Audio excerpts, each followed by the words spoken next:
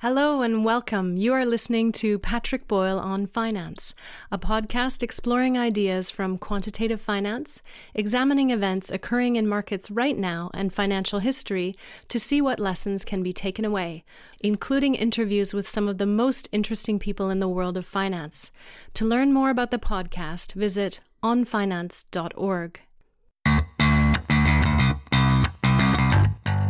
I've talked a bit about day trading and day traders here on YouTube, and it's worth taking a bit of a look at the history of retail day trading, which goes back to the late 1980s, when new technologies allowed a small group of smart and aggressive traders to take on Wall Street and to win. We'll talk about what market inefficiencies the early day traders were exploiting, what became of them, and if there are any lessons applicable to today's markets. Scalping and short-term trading has been around as long as markets have existed. These strategies were used usually by floor traders with the lowest transaction costs, and a lot of these trades involved getting in front of big orders coming in from large institutional clients. A lot of these trades get pretty close to being considered front-running. In the late 1980s and most of the 1990s, a group of traders armed with new technology worked out that if they were faster than the Wall Street market makers, they could generate significant profits from short-term trading.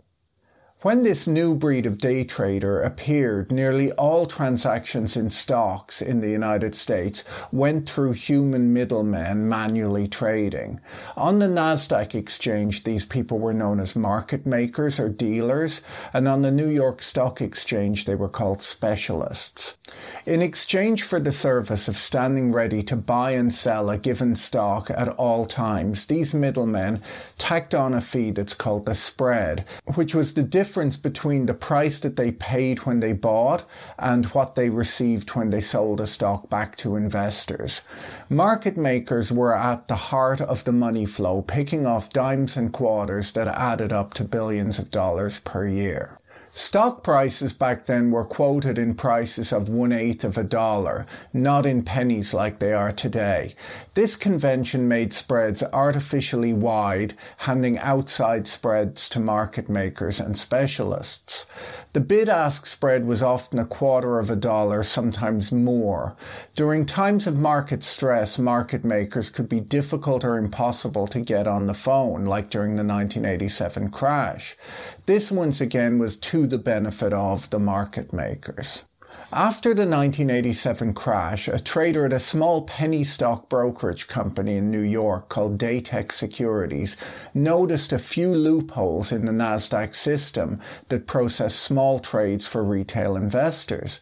The system was called SOES, or the Small Orders Execution System, and it allowed brokers for small investors to place orders directly with market makers through a computer system.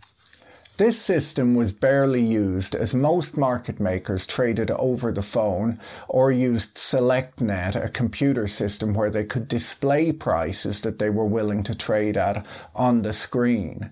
Now, while SelectNet was run on a computer system, it didn't actually implement the trade.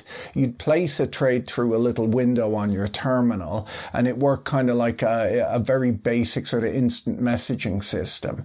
The market makers would then receive that message and execute the trades manually. So that's how it worked back then. After the 1987 crash, Nasdaq got just a ton of bad press because market makers had refused to answer their phones, leaving small investors hung out to dry as the market makers protected their own accounts. They failed to make consistent ready markets for customers, really just to save their own skins. Nasdaq made SOES mandatory after that for market makers.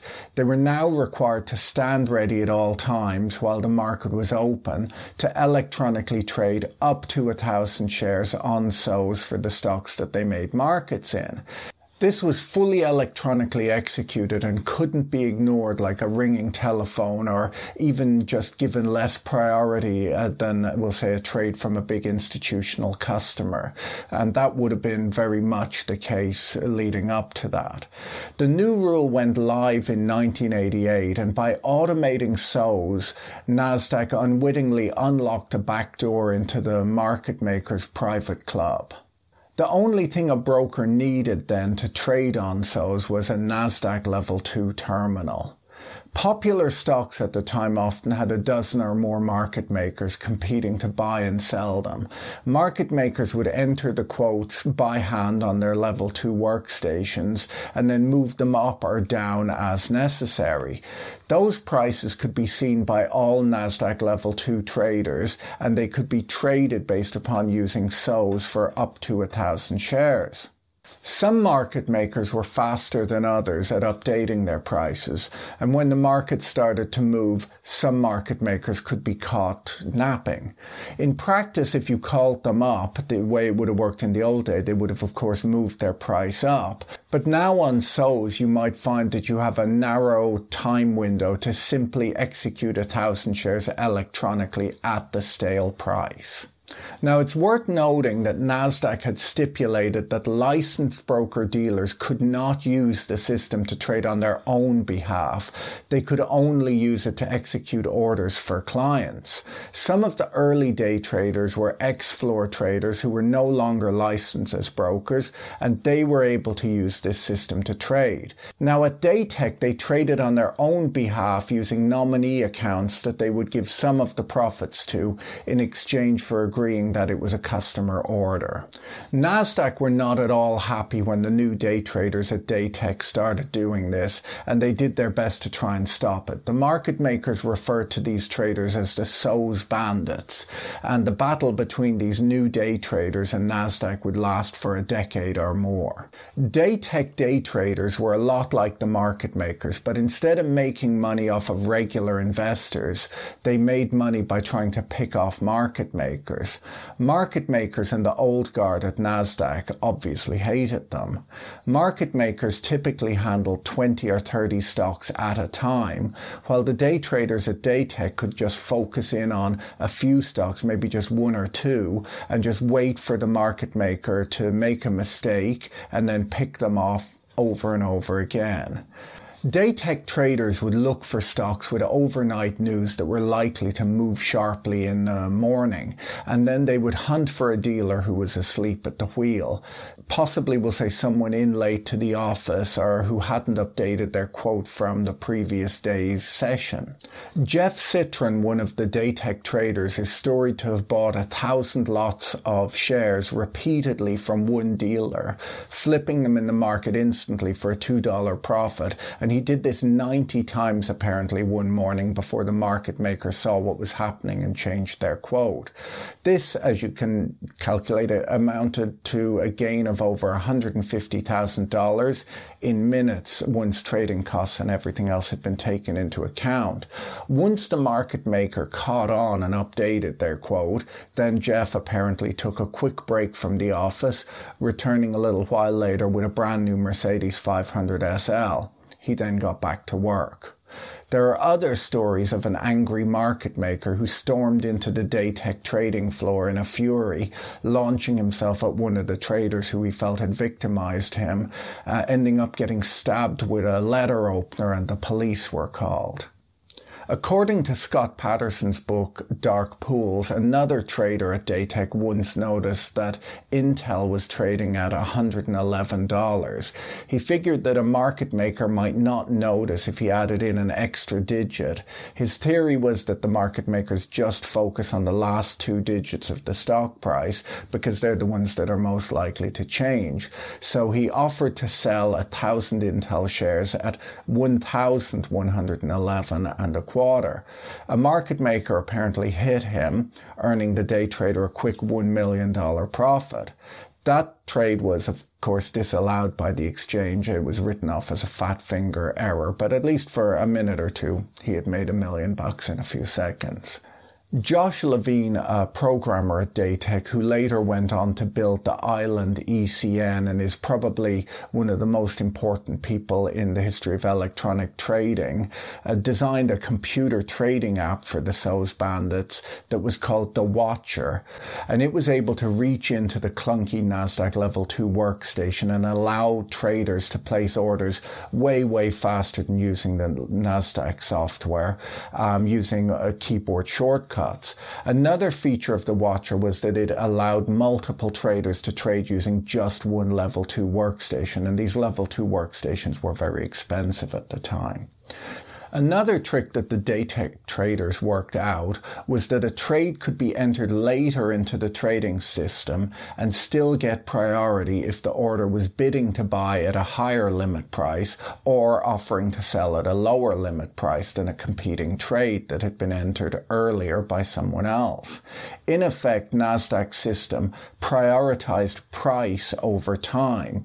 Just because you put in a higher buy price did not mean that you had to pay that higher buy price. In practice, you just paid the price that was showing on the SOES screen, but you got to leapfrog in front of other traders.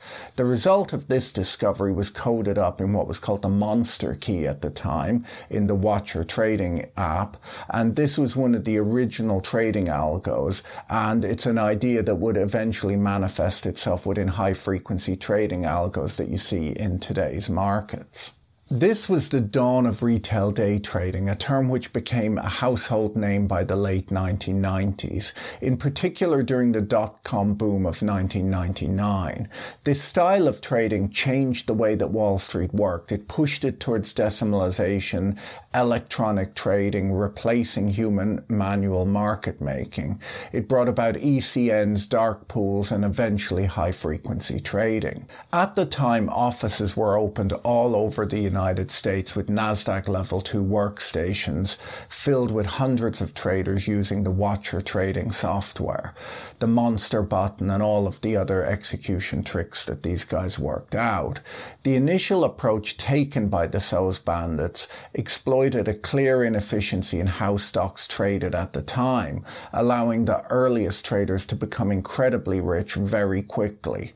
In addition to these traders, there were way more people who called themselves day traders, but didn't really have any edge at all in the market. So they did have a short-term holding period, but they would essentially just trade in huge size based on gut instinct, and many of them bankrupted themselves in weeks or months. And that is something that we unfortunately still see in today's markets. There's an old poker saying that if you can't spot the sucker at the table, then you are the sucker. If you're an active trader and you don't clearly understand what market inefficiency you're exploiting in order to generate your profits, there's a very good chance that your trading is random and that any profits are temporary and simply the result of good luck. There are strategies that can be easily back-tested, such as buying the market, we'll say, at the open and exiting with either a small, let's say, 5-point profit, or exiting at the close if that 5-point profit doesn't occur. If you back-test a strategy like that, you might find that it'll have a win rate as high as 90%, but the profit expectation is negative. It generates a loss. And the reason for this is because in the 10 times out of 100 that you do lose money, you lose way more money than the profits you made in your winning trades. And often there's a lot of people that are new to trading and they do trades like that and they think they have an amazing win rate, and then all of a sudden they get hammered. So you're probably wondering what eventually did happen to the SOES bandits. Well, they did end up in trouble with the law. I'll link to the results of the SEC case in the description of the video below if you want to read the whole case file. But essentially they ended up being fined over $70 million, and some were banned from the securities industry. But they did end up being quite wealthy at the very end anyhow. As I mentioned earlier, until mid-2001, NASD rules restricted the use of the SOES system, prohibiting broker-dealers from using SOES to trade for their own accounts. According to the SEC complaint, the Datek traders used the SOES system to execute millions of unlawful proprietary trades, generating illegal profits. The complaint further alleges that these defendants hid their fraudulent use of the SOES system from regulators by allocating the trades to dozens of nominee accounts, creating fictitious books and records, and filing false reports with the Commission. In addition to their day trading profits, the Datek team led the change from the old-fashioned market-making system to fully electronic trading. They started the Island ECN, which was sold to Instinet in 1997 and later to Nasdaq for just under $1 billion. They also started Datek Online, one of the early online brokerages, which was bought by Ameritrade for $1.3 billion in stock. Jeffrey Citron, who I mentioned earlier on, he had nipped out of the office to buy the new Mercedes. He ended up being banned from the securities industry, but he wasted no time afterwards and went on to found Vonage, the voice-over internet protocol company, where he remains the chairman today. And Vonage has a market cap of $2.6 billion. So things worked out for these guys essentially because they were smart guys. The poker player Amarillo Slim Preston is famous for the quote, "You can shear a sheep 100 times, but you can skin it only once." Nasdaq could not have continued on the way it was, losing money to day traders. Stocks moved from trading in eighths to decimalization in 2001, largely pushed there by the Island ECN. Market making is now fully electronic, and the opportunities exploited by the SOES bandits have disappeared. Both the market makers and the bandits have been replaced by high-frequency traders who have intricate knowledge of market microstructure and special order types and algos, and they're able to capture these quasi-arbitrages, and they do battle at light speed in today's markets. Smart traders are always searching for new market opportunities, but the people who call themselves day traders today are just a very different group than the early day traders of the 1990s. There's something Darwinian about the markets where both predator and prey are constantly evolving. Initially, this style of trading was very profitable, but like most outsized market opportunities, it just couldn't stay that way forever, and it was quickly closed by a mixture of regulation, competition, and technology. The people who discovered this opportunity made the most of it while they could. The Nasdaq market makers, of course, had to adapt and change. They couldn't do business the way they were. They needed to do something to stem losses. If you'd like to read more about this, I'll put some book recommendations in the description of the video below. If you enjoyed this episode, be sure to subscribe so you're notified when a new episode is posted. Thank you to everyone who is supporting this content on Patreon. If you enjoyed this content, you can find more like it on YouTube, on the Patrick Boyle on Finance channel, or follow us on Twitter at Patrick E. Boyle. Thanks for listening. Bye.